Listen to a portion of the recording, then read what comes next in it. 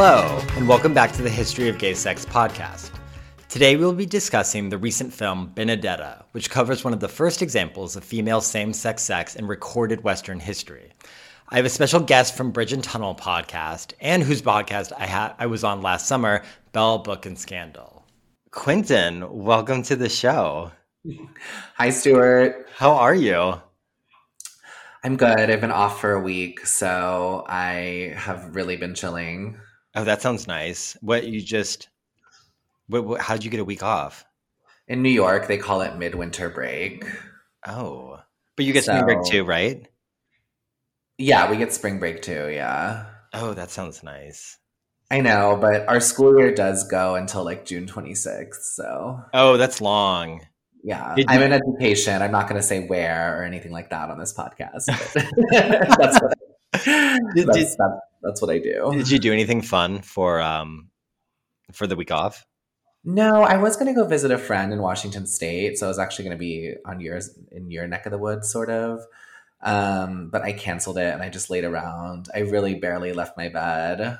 So hey, sometimes that's nice. There's nothing wrong with that. So you have I guess you not too terribly new, but you have a newish podcast. I would say it's pretty new. I think we put our first episode out in November. Okay. Yeah. Well, go ahead. I want you to talk about it because I listened to it and it's really good. You're a better podcaster than me. And you you had me on Bell, Book, and Scandal, which is on hiatus right now, which was also really good. But yeah, I wanted you to talk about Bridge and Tunnel. Okay. So I did a podcast for a while called Bell, Book, and Scandal, which Stuart was on. And that episode's definitely still available. And hopefully that comes back someday. But my newest project is called Bridge and Tunnel, and my friend Leah Williams, who's in comedy, and actually produces a lot of comedy shows in New York, and also works at TV Guide now. So she's we always make fun of her. She's in the industry, officially, but yeah, we do recaps of Bridge and Tunnel movies. And if you're not from the New York area, the joke is that Bridge and Tunnel is like people from like Long Island and Jersey and upstate, and it's kind of like your Sopranos-y type people. So every movie that we do is like, it has to be Bridge and Tunnel in one way or another, which we define as like the central story is an outsider coming into New York. And there's a lot. Like the next one we're doing is Cruel Intentions, which I don't know if anyone remembers this, but the opening of that movie is Reese Witherspoon's character moving to New York from Kentucky. I thought they were in high school. Well, they're in high school, yeah, but she moves with her family. Oh, I don't remember that at all. I know we were texting before this, and I very much remember Ryan Phillippe and, oh my God, what's her face's like cocaine habit? But Sarah Michelle Gellar. Yes, thank you. But I have not watched that movie since like. Honestly, it blew my mind. I don't want to get into it. I want to save it for the Bridge and Tunnel pod, but I forgot like every plot point of that movie. Like I kept being like shocked. Also, Selma Blair plays like a 13-year-old in it, and she was almost 30. Oh, really? She was 28 in 1999. Well, I guess it's not. I mean, it's super common to be like. Yeah, but her character is supposed to be in 8th grade, Stuart. God. She's starting high school the next year. This character is supposed to be an 8th grader. That's creepy to think about now. Like I remember watching it in high school, so it seemed kind of relevant to my age, not really to my like socioeconomic situation. But like now thinking about it, it's just like, God, what twisted like fuck like high schoolers.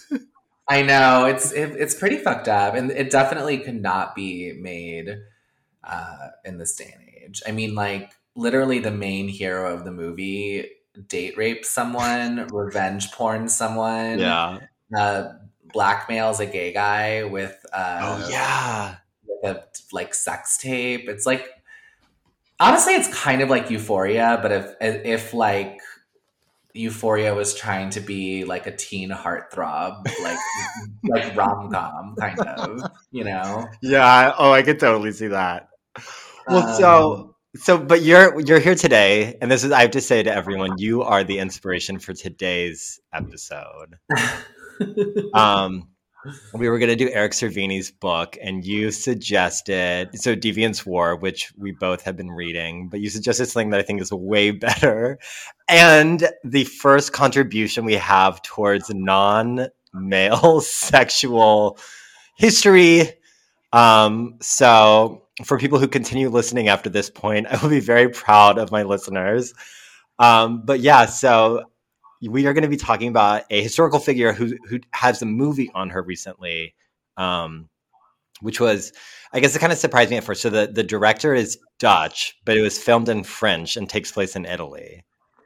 Yeah, that's like completely unexplainable to me. I don't really understand why. Because I was trying to figure out if they would have spoke French in that part of Italy, but the answer is no, they wouldn't have. They definitely would have been speaking Italian at that time period. So, but let's introduce the person. So it's Benedetta Carlini. Is the figure, yeah, and the books are the movies Benedetta. The movie's just called Benedetta, but the historical figure is Benedetta Carlini. And for Stuart's listeners, I would just say I think the history of gay sex includes, non-binary people and women. Because I've heard women say I'm gay. I've heard that. For sure. Yeah. For sure. Unfortunately, from a historical perspective, except for today's content, same-sex sex amongst women is just like so undocumented. Well, that's part of what I found so fascinating about this movie and this character is it's actually like a real like papal court case where there was like true documentation. So it's like it kind of proves that like, excuse me, they were there all along. Even though it was something that was thought of as like so beyond like the possibility, Yeah, I mean, it makes you wonder too how much is out there because like you mentioned, this is all written record that was just sitting, I don't know, in like the Vatican vault or wherever somewhere for hundreds of years before being talked about. Yeah, definitely, it was not like a thing. But let's go through the movie first, I think, right?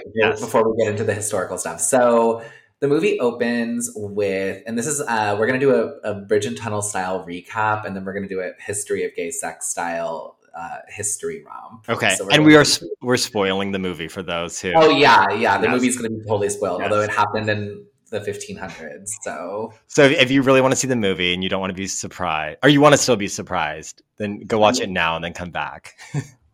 But honestly, I think it's a movie you could enjoy even if you know the entire plot. So it starts with young Benedetta Carlini. She's traveling with her family to Pescia, which is a town in Italy. I'm actually not entirely sure where it is. It's like northern Tuscany. So it's like almost the Genoa region. So like it's like northwest of Florence. Okay. Yeah. And Pescia at this time is like a growing urban metropolis. I read a little bit about that. So that's part of what you're seeing in the film. Anyway, they get accosted by a group of robbers when they stop to sing and pray to the Mary statue. And you find out in this kind of exchange with these robbers that Benedetta is going to be given to a convent by her wealthy parents, which was really common at that time period. We'll get into in the history section, but a lot of aristocratic women who were like second or third daughters were given, or like maybe like uglier daughters, were given to the convents, and that's where they lived. Anyway, she starts talking to this bird, and the bird is like, she says the bird is the Virgin Mary yelling at these robbers. And then almost immediately after that, the bird shits in one of the robbers' faces. And this is something the movie does the entire time. It like toys with us. Like, is Benedetta experiencing like true mystical supernatural things? Or is this just like, is she sort of just like interpreting her world and everyone around her is interpreting it as supernatural? Or the third option is that she's like a grifter. And I feel like the movie sort of plays with, you know what I mean? Like, don't you think it never really reveals whether she's like legit or whether she's lying or whether she's...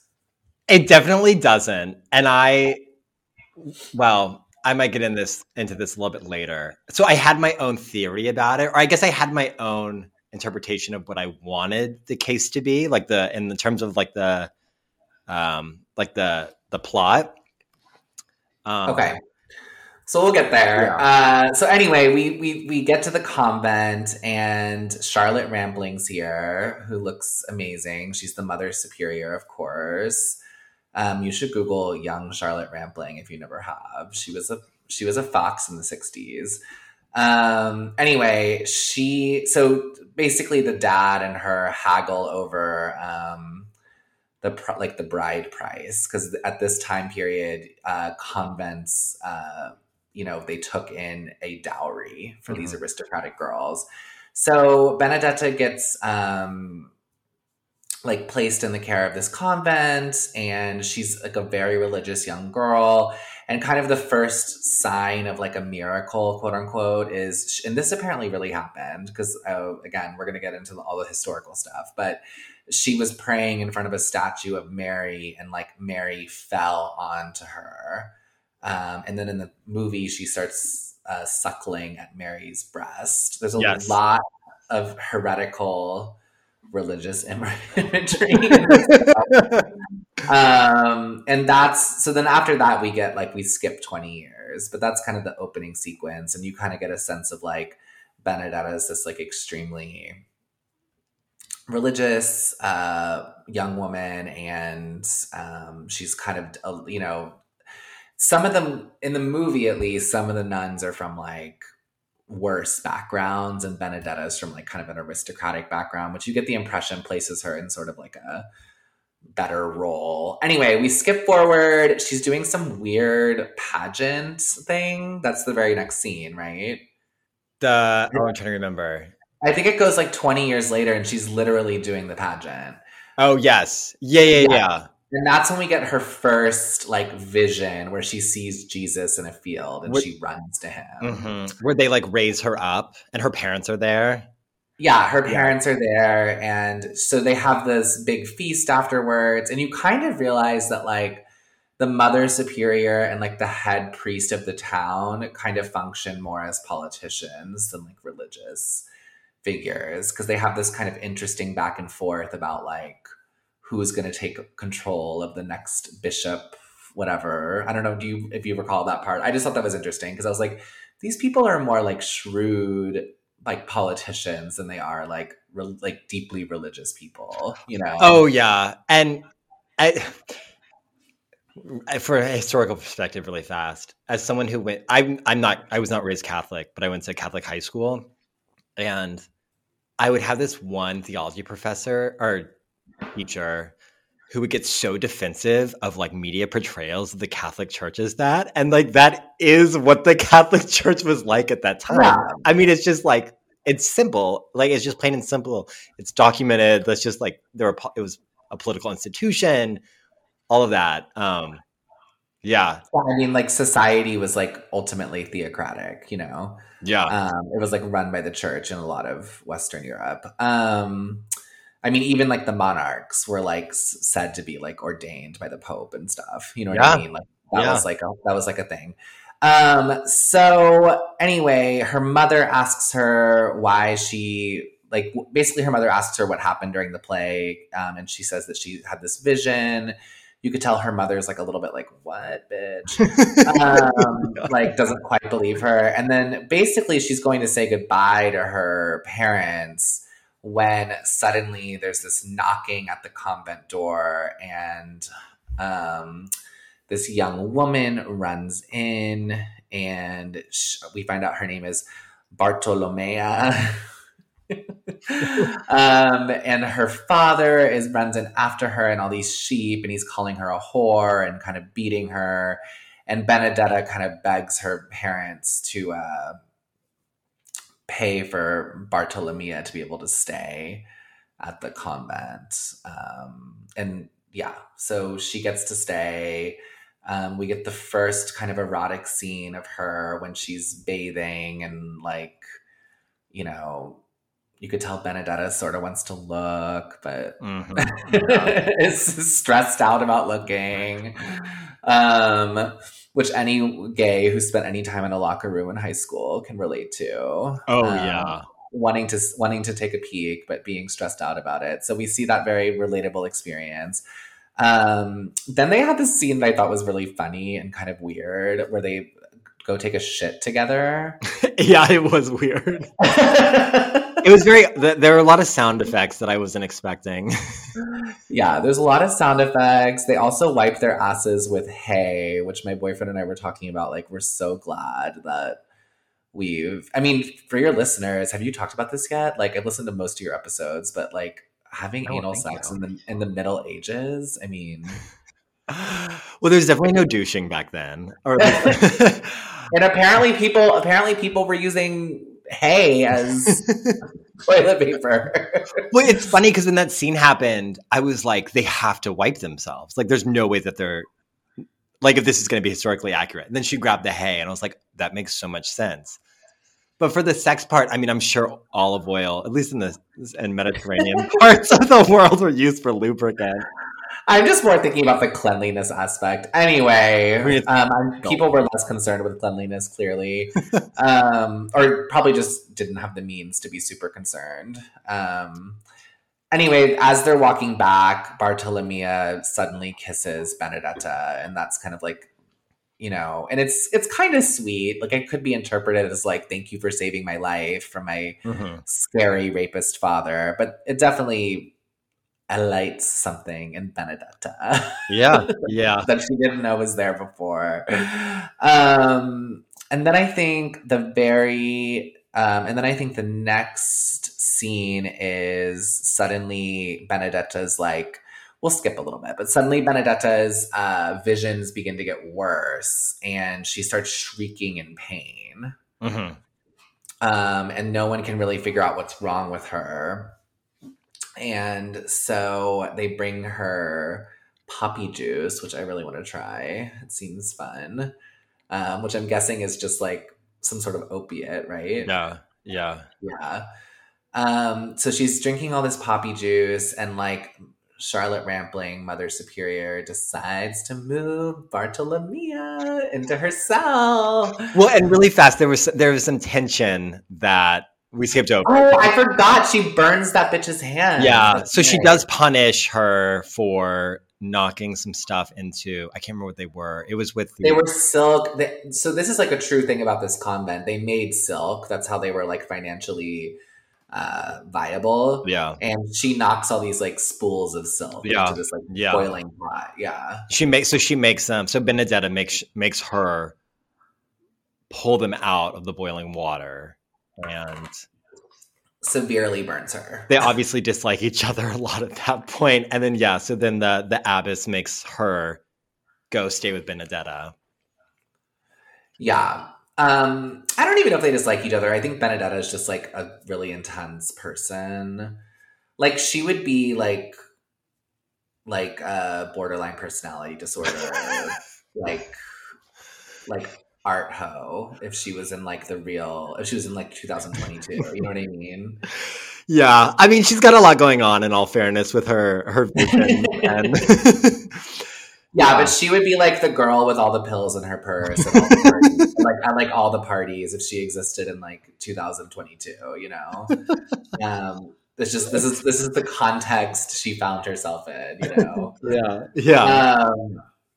Anyway, so then she starts having these like huge fits of pain. They're giving her opiates. It seems to make her visions worse, unsurprisingly. And we don't really know what's going on. There's still like totally unexplained whether like the movie doesn't really ever take a stance on whether these are really happening or not.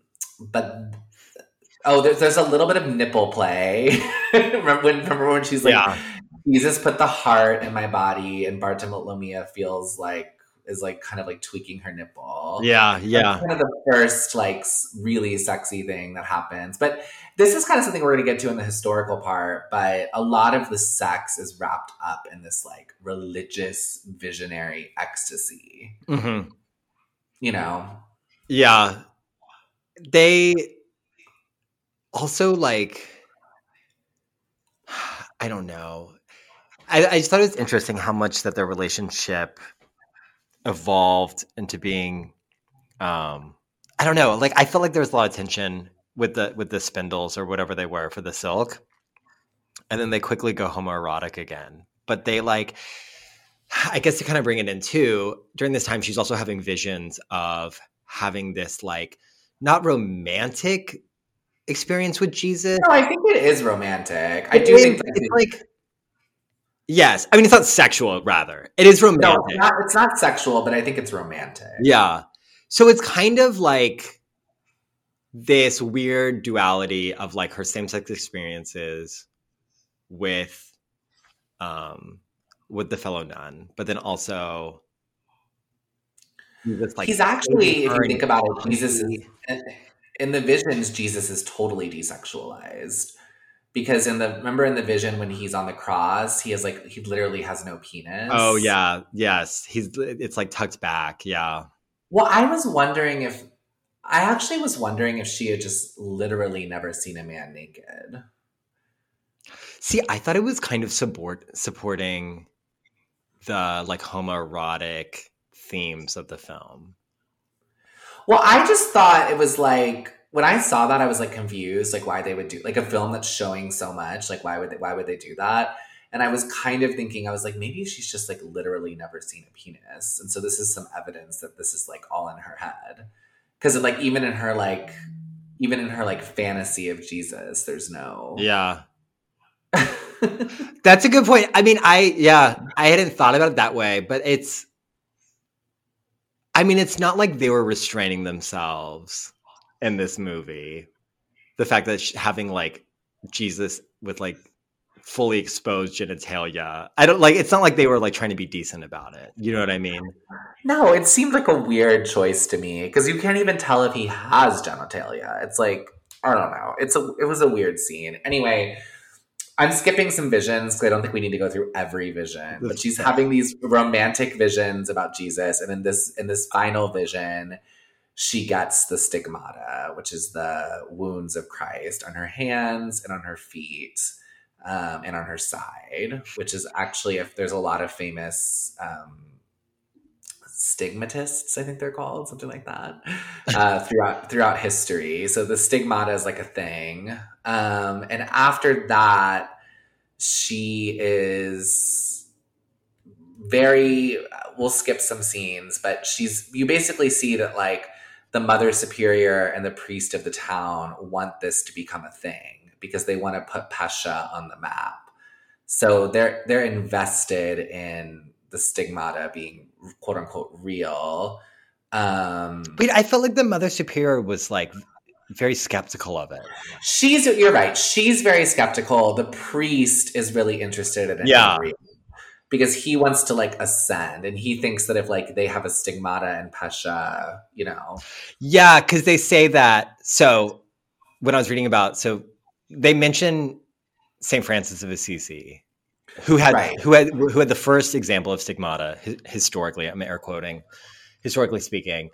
Yeah, and so they mentioned the economic benefit of having like a kind of like a town or a place that has like a saint affiliation, where you then have people that are coming to pay homage, and you have a lot of pilgrimages there. And yeah, they do talk about the economic benefits, but I felt like he was a big believer in her and like her visions. Like it seemed like he genuinely felt like Benedetta was this like mystic nun who was like convening with Jesus spiritually. Yeah, it's true. I mean, to be fair, like a lot of the convent does. Like they clearly like believe her. But you're right. The Mother Superior is very skeptical. She shows that Benedetta does not have the crown of thorns on her head. Yes. And immediately afterwards, there's this crazy scene where Benedetta like falls into something, and like you can't. The movie never clears it up 100% about whether she like was supposed to have cut her own head or like her head got cut. But this is the first time we see the crazy voice. Yes. Oh, I love that. Yeah, she speaks in this like exorcist voice and it like screams at them like, how dare you defy me? And this is actually a real thing. Like the real Benedetta Carlini claimed to be possessed, not, I guess possessed isn't the right word, but like inhabited by this angel, Yeah. and would speak with this like male voice. Anyway, so this is like she gets elevated to, she becomes the Mother Superior. Um, and the Mother Superior's daughter questions her publicly, and there's this like horrible scene where they make her like whip herself in front of everyone, and like the Mother Superior does not stand up for her daughter. I actually found out like how she could have a daughter. I guess I'll quickly say this: this convent, historically speaking, was not. It wasn't an official convent until partway into Benedetta Carlini's life. So they were actually just like cloistered religious women. They weren't considered nuns at first. So this other woman had clearly like was a widow or something. That's how she had a daughter. Anyway, so Benedetta's now running the show, and this is where shit gets real with the sexy stuff, because Bartolomea and Benedetta have their own private like quarters now. And the very first night they have sex. How They graphic consummate their relationship in a much more penetrative way. It's a pretty like dark. A lot of the sex scenes are pretty dark. Actually, they're not very joyful. No. Like you could tell like at first Bartolomea is sort of like in control. She's like the dom. Yeah. But then it kind of morphs, and Benedetta seems to have more control. Yeah. I would say. But none of the sexual encounters seem like, I mean, it's unsurprising given the environment they're in, but none of them seem to be like fully joyful, so fun. Like they're kind of these like intense, like, I don't know. Do you know what I mean? Well, she's like, Benedetta is like, I wouldn't say she's like an anti-hero, but there's like this weird element where she's the protagonist, but also like, it's like you said, it's like, is she a grifter? Is she lying? Is it real? Like, it's not like a super clear cut role in terms of her character and then her relationship. She's maybe a little bit evil. Potentially, yeah. I mean, she's abusive to Bartolomea at least once in a very physical way. Yes. And then, you know, there's like clearly, yeah, I do think there's a shift in their relationship that we're supposed to see, where like Bartolomea is like the worldly like woman who's like, you know, has all this experience and understands the female body. And then I think like Bernadetta starts to take like more control, you know. The craziest sex scene, which I'm sure the church is not going to like this one, is Bartolomea basically fashions a dildo out of a Mary statue. Yes, yeah. And they begin to use that. That was, I mean, yeah. So meanwhile, I was looking forward to that because when you texted me about the movie, I think that was like the second thing you said. Was you have to watch. Well, I thought I read you have to watch this movie. They use a crucifix as a dildo, so I was like waiting for that, and then I was like, oh wait, it's the Mary statue, which actually I was more into, but it's like kind of incorporating some more divine femininity in their homoerotic to their play. Yeah. Anyway, I don't want to take too long on the movie because I want to talk about the historical stuff. But yeah, basically Charlotte Rampling, who's the old Mother Superior, is spying on them through, my boyfriend pointed out, a giant hole in the wall. I know. I was thinking about that. I know. It's almost like comical or like, yeah. But so then they go, so she goes to Florence to Right. So I guess we'll skip a few things because does she go to Florence before or after the comet? That's what I can't remember. Before, after. It's kind of like during in some ways because the comet's still around when she's in Florence. When she gets back. Yeah. But her daughter commits suicide and then she goes. Okay, so during this, so basically there's a comet. Benedetta says that no one in the town should be scared because the comet it means that the plague is not coming to Pescia. And then the daughter commits suicide. And that's when the old Mother Superior, Charlotte Rampling, goes to Florence to report this. In Florence, she meets with, I guess, a bishop or whatever. Yeah. Who's clearly living with a heavily pregnant mistress. The movie... Yes.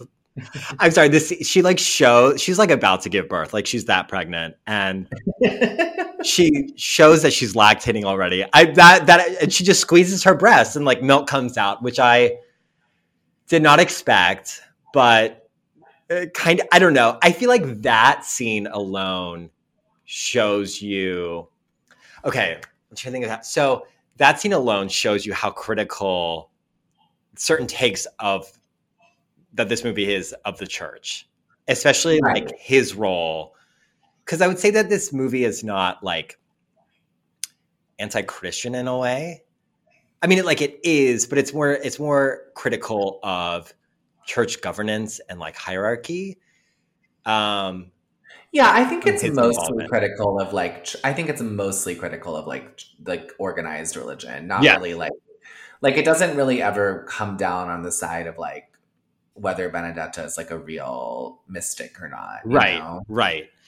But yeah, so I think it was a nuncio. I don't know the position he is. He's basically I read at least on Wikipedia that he was a historical, or he was the Bishop of Florence, I think. Okay. Well, so anyway, yeah. So that woman that's his mistress squirts milk into at the madam. So yeah, it's really trying to show the church is full of hypocrites. Anyway, so they go back to Pescia and Benedetta has ordered the town to close the gates, which actually is a smart move. Because the bubonic plague is taking place. Right. And there are outbreaks everywhere. There's a pandemic. Yeah. And I think Benedetta made the right call with the closing the gates thing. Anyway, the bishop guy, nuncio, whatever his name is, shows up and demands to be let in. There's a kind of lame showdown at the gate. They let him in really fast. Yeah. I was disappointed by that. And then when they get there, Benedetta has died. Yes. She just collapses. She's laying in this coffin. To be fair, she looks dead.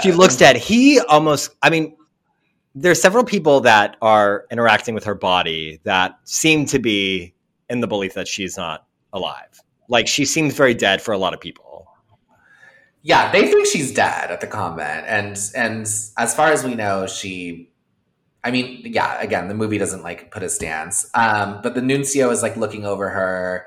And then she suddenly rises out and starts screaming "No, Lord, let me stay with you!" And she's brought back, and the nuncio is "Well, you're still going to go on trial, even though you rose from the dead." And we see some scenes of the townspeople bringing her flowers. So, yeah. And I actually read that the peasant people forever respected her and thought of her as a mystic. So she did get the town's peasant people to be really into her. Yeah. Which the movie didn't do a good enough job of showing, but she had some power in the town. She wasn't this powerless.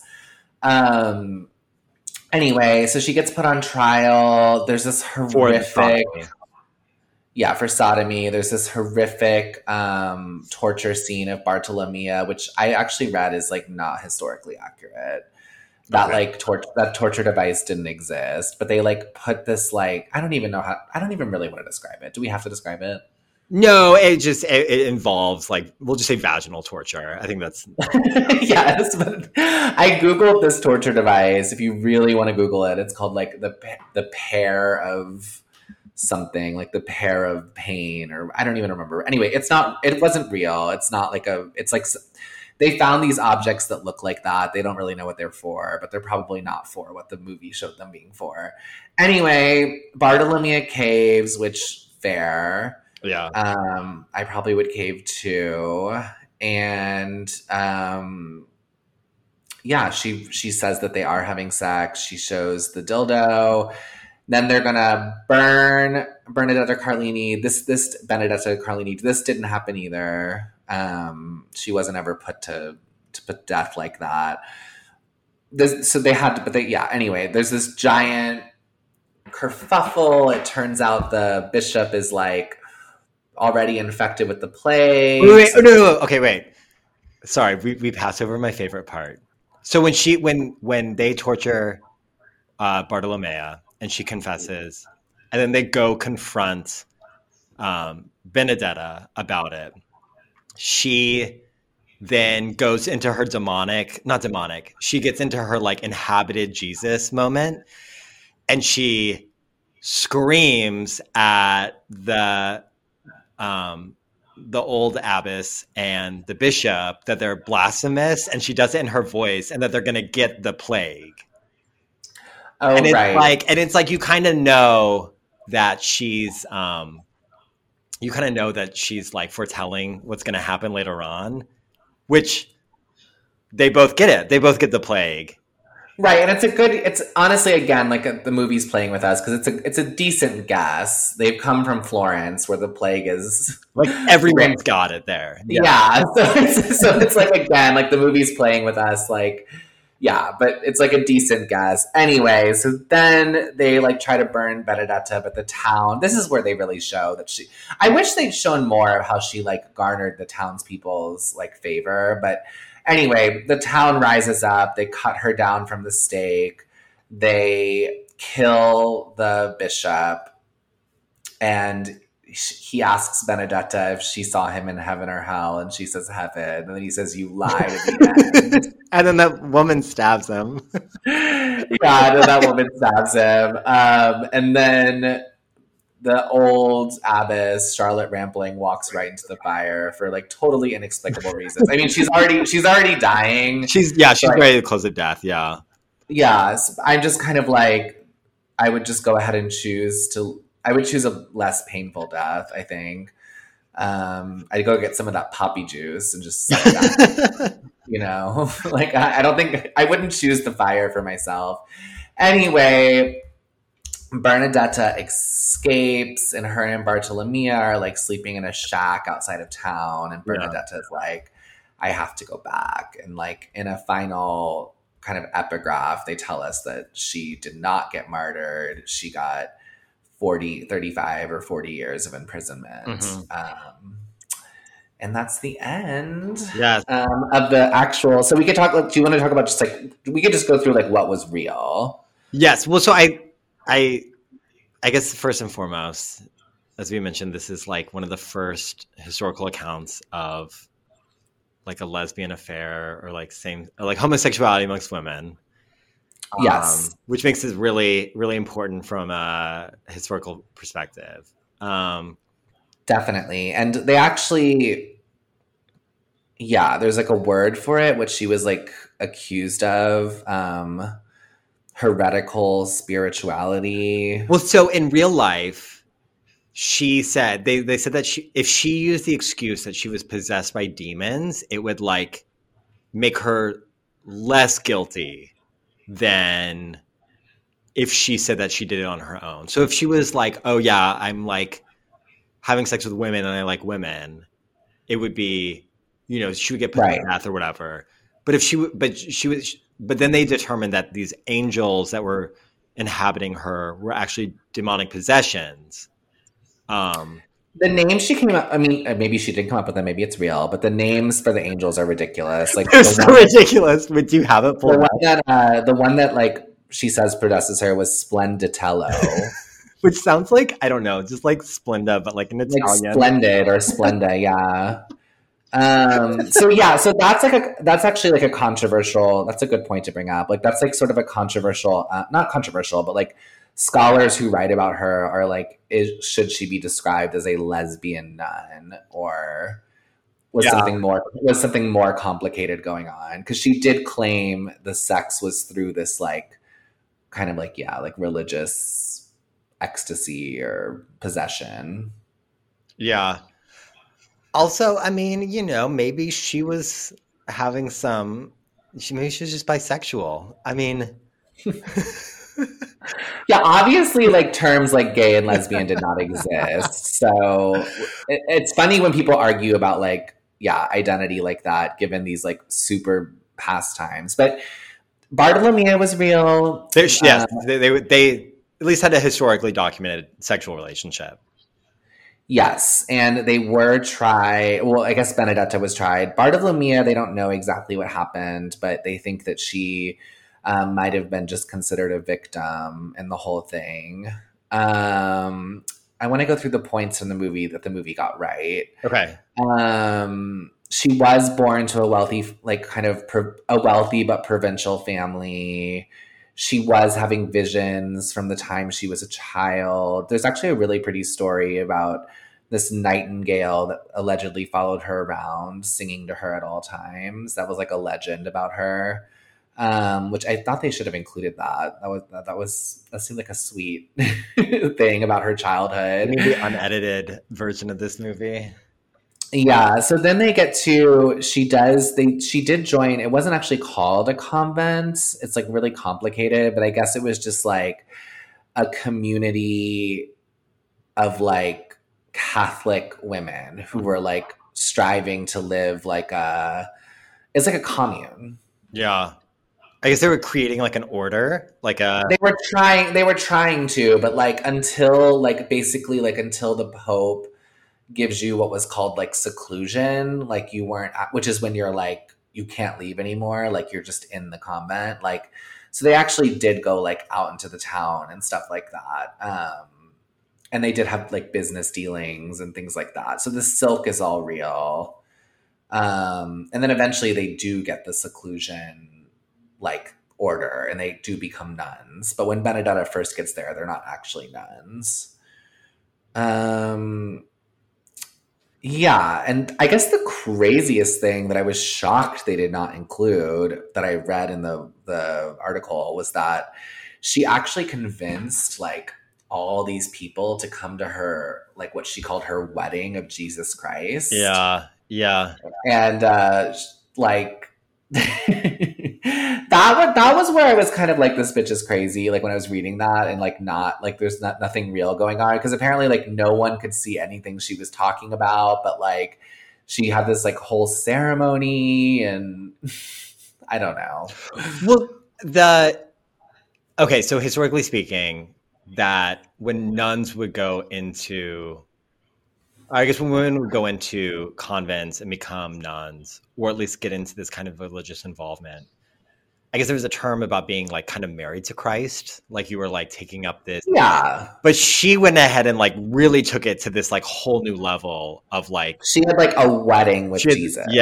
Yes. And there was like, and that was, historically speaking, when the church really started to investigate her, because they thought things were getting kind of out of control, or at least like, I don't know, it's kind of weird because like back then, it was very public at that point. Yes, which according to what I read, they felt like if you had visions but you weren't public about it, that made it more authentic than if you were like, well, yeah, I mean, they kind of like, because I guess there was the question was not, and this I guess is historically accurate, whether or not these visions were like true or the result of mental illness. The question was, are the visions demonic or Christ-like? Yeah.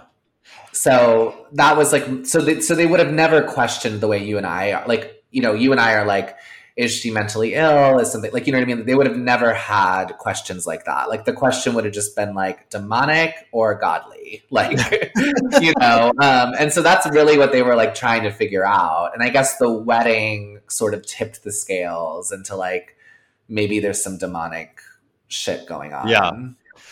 I have to say that from the historical perspective about the accusations of sodomy that like I don't know, like there's just so many historical examples of accusations like that being used to defame someone when even though there was no historical basis.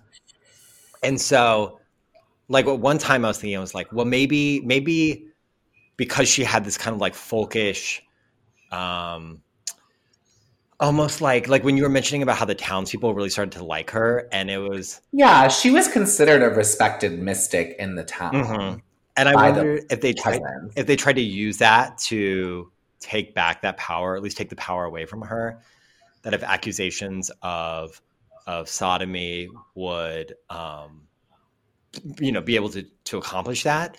But it's interesting because they like with the fact that this is the first time it would have been that female homosexuality was talked about and written about, at least that we've been able to see to this point. I don't know. I mean, it kind of makes me think twice about that it must be so exceptional that maybe it wasn't just some baseless accusation. Well, she does kind of admit to it, according to like the article we read. Like, she says that like she doesn't admit fully to it, but she says like when Splenditello was inside of me, I didn't know what I was doing. Yeah, yeah. So she kind of like opens the door for there to be like the possibility that, and I guess then she is further defamed because like some of the other the hole in the wall thing I guess was sort of real. Because they apparently nuns did see her like making her wounds herself, although it doesn't say that they saw her actually having sex with Bartolomea. And they kind of historically accurately show the struggle to even like talk about it because they're not even sure. I thought that was Bartolomea. That was a good move by Bartolomea when she was like, oh, I don't even understand. Like, what do you like? I was like, yeah, that's like, that would definitely be my move too. Like, just be like, I've never even heard of such a thing. You know? Yeah. Anyway, she is like, it's kind of weird because she's like sort of convicted, but not entirely punished. Or like, not so she's like, she's not, okay, I guess convicted is wrong. They decide that she did do all the things that she's accused of, but they don't think that she like consented to them, in the sense that like they do believe that she was overrun by like spirits and demons, and like it's not like her fault. Mm-hmm. But then she does get kind of sequestered. She's in like a weird nun jail state for like the rest of her life. Yeah, it does seem like that's true. That she does get imprisoned, and that her like imprisonment would have been pretty harsh. But they don't really know. They're just saying like what would have happened if like what would have happened, typically speaking, if a nun was put in like nun prison. But she lives a long time. I mean, she lives like another, I mean, for that time period, she lives to the age of 71. And they're not sure exactly how much of the time she was imprisoned, but probably for a significant period of it. And it would have sucked. I mean, she would have really been like isolated and alone and like only allowed out for mass, which sounds really exhausting. Yeah. I mean, just reading about the lifestyle is intense. Like, I mean, there's definitely like the homoerotic nature of the film, which is like scandalous and salacious to watch. But then from reading about what was going on at that time, and I guess they were trying to at least like not rationalize, but try to figure out what the visions were. And they were saying about how the nuns would fast for, I don't know, like days, and that this was like a totally. I mean, fasting, which is so intense. Like the stuff that they were doing is like unimaginable. The way they were living was, I mean, they whipped themselves. Mortification of the flesh was a part of it, which seems extremely painful. They would fast for long periods of time, which again sounds awful. Like I'm starving like right Oh my God, now. you know, me too. I like can't even like imagine like if I like wasn't able to eat for like another week because I was trying to get closer to God.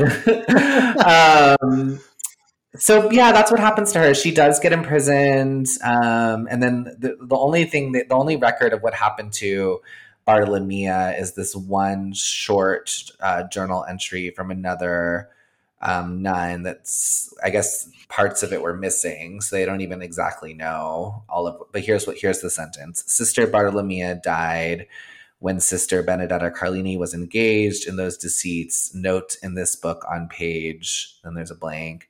She was her companion and was always with her, and because of this, she experienced many difficulties. In temporal affairs, she worked as hard as she could, and in spiritual affairs, she was very devoted and totally given over to holy prayer. So this, like, I guess scholars think that sentence means it's likely that she was like considered an innocent victim in all of this and got to just kind of be a regular nun. Whereas Benedetta was in like nun jail. But they don't really know. So I like to imagine that maybe they still got to chill a little bit. I guess hopefully. So then back to the movie. What is your take on, like, if you had to choose, was she lying? Was she crazy? Or was she chosen by Like Jesus? you're asking me what I think the film believes, like Yeah. what the film is trying to say. Um, I'll put it this way. I think the film believes that she believes in what's going on. Okay. Yeah, I agree with that. I think the film gives her that. I think the film shows a Benedetta that believes that what is happening to her is actually religious. And I do think that they attempt to sort of like exonerate her in that way. And Definitely. I think and I think as far as the other religious as far as how the other religious figures are portrayed in the film, I mean Benedetta comes off significantly more sympathetic than the rest of them. Yes. Yes, because as I mentioned earlier, with the nuncio, the bishop guy who has the like very pregnant mistress, there are aspects of this that's very critical of the church, but they're not critical of Benedetta's religiosity. And they do show her to be very authentic, even though they do leave a little room for skepticism from the viewer's part throughout the Well, very end. I think that like the line that Benedetta says, which this is where I like kind of am like, I do believe her, is she's like, even if I was doing this stuff to myself, like God is acting through me. And I do think she believed that. Like, I do think she believed like, Yeah. as far as like what was actually happening with this lady, like I have no idea. I'm not like totally. Are you like an atheist? I'm like agnostic. I'm definitely not Christian. Yeah, I feel like agnostic. So like I'm open to. I'm not like totally closed to the possibility of like spiritual stuff. So like as far as what was really going on with this lady, who knows? Like, you know what I mean? Yeah. Like, there's a possibility she did have like some spiritual revelations. There's a possibility she was severely mentally ill. There's a possibility that she was an actor in sort of a political environment that, you know, caused her to kind of make things up to seize a sort of power. I mean, all three of those things are entirely possible in my mind. So historically speaking, obviously I think it was all bullshit, but like but like in the like parameters of this film, I almost kind of view it as this like Christian historical revision of like we're going to celebrate this like queer mystic nun as like being this like in like commune with God. Like I don't know. I guess it's almost like if like Quentin Tarantino had this like historical revisionist like nun film, like almost something like that, where like I said, I agree that the film is ultimately on her side. I think it is, that, like, but like and that I think I'm trying to think like, does she do anything I find like totally unforgivable in the film. I mean, not really, not as unforgivable as like what other people do, you know, like I think like the mother superior not standing up for her daughter in that moment was so cowardly. And then like going to like rat out Benedetta was cowardly. Obviously Nunzio is like deeply corrupted. Yeah. You know, and as far as like Bartolomea goes, like, I mean, I guess that's the worst, quote unquote, like that's the worst thing she does, right? Is she like does let Bartolomea suffer this like punishment in the torture chamber.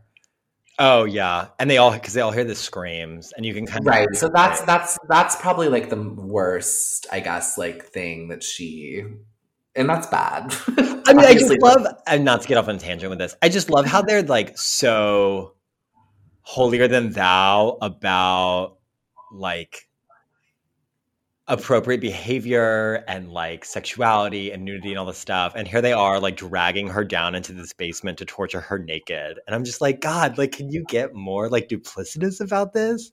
Like, it's just, and they're like, you know, vaginally torturing her. I mean, it's just like, it's like that I can believe certainly happened in terms of like that kind of behavior. Like, I know you mentioned that this torture device isn't real, but like, I can. No, I mean, I'm sure that like women were like raped and like, you know, I'm sure like that happened in torture environment. Yeah. None of that would shock me. In fact, I 100% know it happened. Like, for sure. Sort of, yeah. Well, there were popes that had kids. Like, I mean, yeah, it's. No, but I mean, like in the torture aspect, like I'm sure torture for women was way worse than torture. You know what I mean? Like I'm sure there was like gross sadistic torturers and stuff like. So I can believe that torture scene is like vaguely historically accurate, even if that specific method wouldn't have been used. Yeah, you know? No, for sure. And I do think that like the little bit of like the revisionism comes in, and like it does seem like Bartolomea, I guess like the film is positing that like, you know, women had figured this out regardless of what like society thought. Because Bartolomea seems to pretty quickly know what she's doing with Benedetta's vagina. Oh. Yeah, well, I guess when you have one, but I guess like we could assume they figured. I guess we could assume even if lesbianism wasn't like written about or talked about, they had like figured out what to do with their like own bodies and stuff like that. Yeah, I mean, I think any human figures that out, even without any kind of education. I know, it just seems like she was so quickly ready to go there. But yeah, I mean, and Bartolomea had met her on the block. She had a rough go of it. Yes, she did. Yes, she did with her incestuous rapist father. Is there anything you want to add, or like last talk you want to do? Out of all of the recent queer female movies that you've seen, do you think it's good, bad? From like do you recommend it? Do you? I recommend it. I wonder if queer women will actually like it. I mean, that's like something I'm curious about. I think most of your listeners are gay men. For sure. Just is my guess. But you should watch it anyways. It's still I think it's a good movie. I think it's really good, and I do think people would be interested in it. I could see a certain sort of like gathering of people drinking wine and being like, whoa. I mean, this at least with like my type of gay friends, they would be interested in that type of hangout. If you're really normie, I maybe wouldn't pick this one. But if you have like sort of like weirdo gay friends who are like into like art house films, I think this could be something like, you know, our friend, like I feel like Reese and I would like really like watching this together. Yeah. I don't know. I can't speak for queer women. Obviously, I don't 100% know how they would feel about it. I mean, it is a lesbian film directed and written by men. So there's that. Yeah. Some of the nudity and sex is certainly gratuitous. There's no question about that. Some of the violence against female bodies is gratuitous. So I could definitely see there being critiques from queer women. about how the film treats lesbianism, kind of like there was with Blue is the Warmest Color. I don't know if you saw that. I haven't, but I know it's supposed to be good. But is it not? No, it's good. I mean, I actually did see that with Reese, and I remember we were like screaming in the theater because the sex scene was so crazy. It goes on for like 15 minutes. Really? But there were definitely critiques after that movie from women, queer and otherwise, that like the nudity and the sex was like deeply gratuitous and like clearly very like male gazy. Oh, really? Yeah, and I think that could be argued for this film too, in a way. It's, I don't know. I felt like the homosexual aspects of it were like, it's like a movie that has homosexual elements in a way. It's not like a gay movie. I know we're like talking about like Well, the sex also, like, I'm just trying to think, like, was the sex like meant to be titillating to like straight men? And I don't. I think it's definitely very important for the movie, but I know what you're getting at, or for the story. But I know what you're getting at, and I don't know. I don't know. I'm saying it's an open question to me. Like, Yeah. I don't know if the like if because these are like because it was directed by men, you can argue the sex scenes were meant to be viewed like they made them to be titillating to straight guys, or if that's like an overread. They're not as titillating as some lesbian sex scenes I've seen. Like, you know what I mean? Like, there were definitely more. It was definitely more. Yeah, like, Yeah. Yeah, I think it could be kind of bored. I think it could go either way versus some other stuff that's clearly like gratuitous and like made and like it's made like with sexualizing lesbianism, yeah, for the sake of like male pleasure. I don't think lesbians would find those sex scenes hot to me. No, and there's also Actually, I don't think anyone would find them hot. I mean, honestly, the sex scenes are really deep. Like, they're kind of like a little disturbing, I would argue. yeah. I mean, the first, as we mentioned, the first instance of like this kind of homoeroticism in the film is when she's young and she starts suckling on Mary's teat, and like that's kind of your first like introduction to homoeroticism, but it's not like.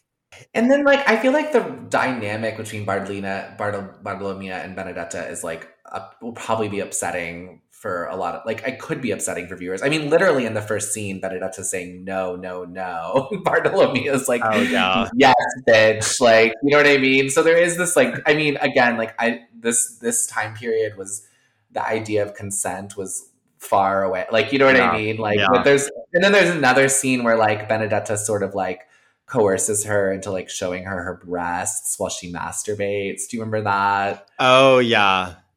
And it's like, so there are some scenes that are like kind of like the dynamic between these women is like not like a healthy, joyful dynamic, but there's no way it would have been. I mean, that's really crazy. But I'm like wondering if like if a woman had directed it, maybe they would have imagined a world where something like that was more possible, where it was like more like loving and like, I don't know. Do you think they were in love? Let's ask that. Do you think they were in love? I don't really think so. No, I think that Benedetta was very much a devout nun who had a liberal view on her vows of chastity or whatever it would be for her order. But I don't think the film wants us to believe they were like deeply in love. I wouldn't. No, I don't think they were in love. But but at the end, she is very apologetic of divulging to the bishop about when she's being tortured. And I think she says something about like, no, she didn't say like I love you, just like you're beautiful or something. I don't know. I also just love when she's like getting taken off to die. Like it's just like this like dramatic Jesus fashion, and like I don't know, she's just so like fearless about it and just is like so confident and like everything. Yeah, she was showing out. She was giving it to them. She was gonna give them martyr. If they wanted martyr, she was gonna give it to she was gonna give the people what they wanted. Yes. And they ended up keeping her from dying. They loved her so much. Oh yeah, we can end it here because Okay. I am starving. But that's the last. That's the last thing I'll say is that at her death, the townsfolk did gather at the. This is like historically true. Okay. Like the townsfolk did gather at the convent and were like interested in taking like like they used to take saints' teeth and things like that. Oh like yeah. They still even 40 years after the events depicted in the film, they still thought of her as an important person. So God, if there's one thing, Catholics and communists love their bodies. And it's like, oh my God.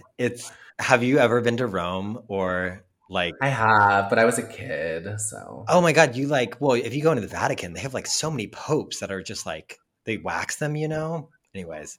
I mean, it's crazy. Like they preserve their bodies and they have all these saints' bodies, whether it's like teeth, nails, bones, hair. I did remember someone telling me once that there's like with the amount of teeth of John the Baptist there are, he would have had like 7 sets of teeth, like around Italy. Oh, I could believe that. Oh, I could for sure believe that. Well, yeah. Anyways, thank you so much for coming on today. Everyone should listen to Bridge and Tunnel. It's really good. And I hope that Velvet and Scandal resumes at some point. But like I said, you're a better podcaster than me. So everyone should go listen to everything that you've created. It was fun, Stuart. Thanks. Thank you.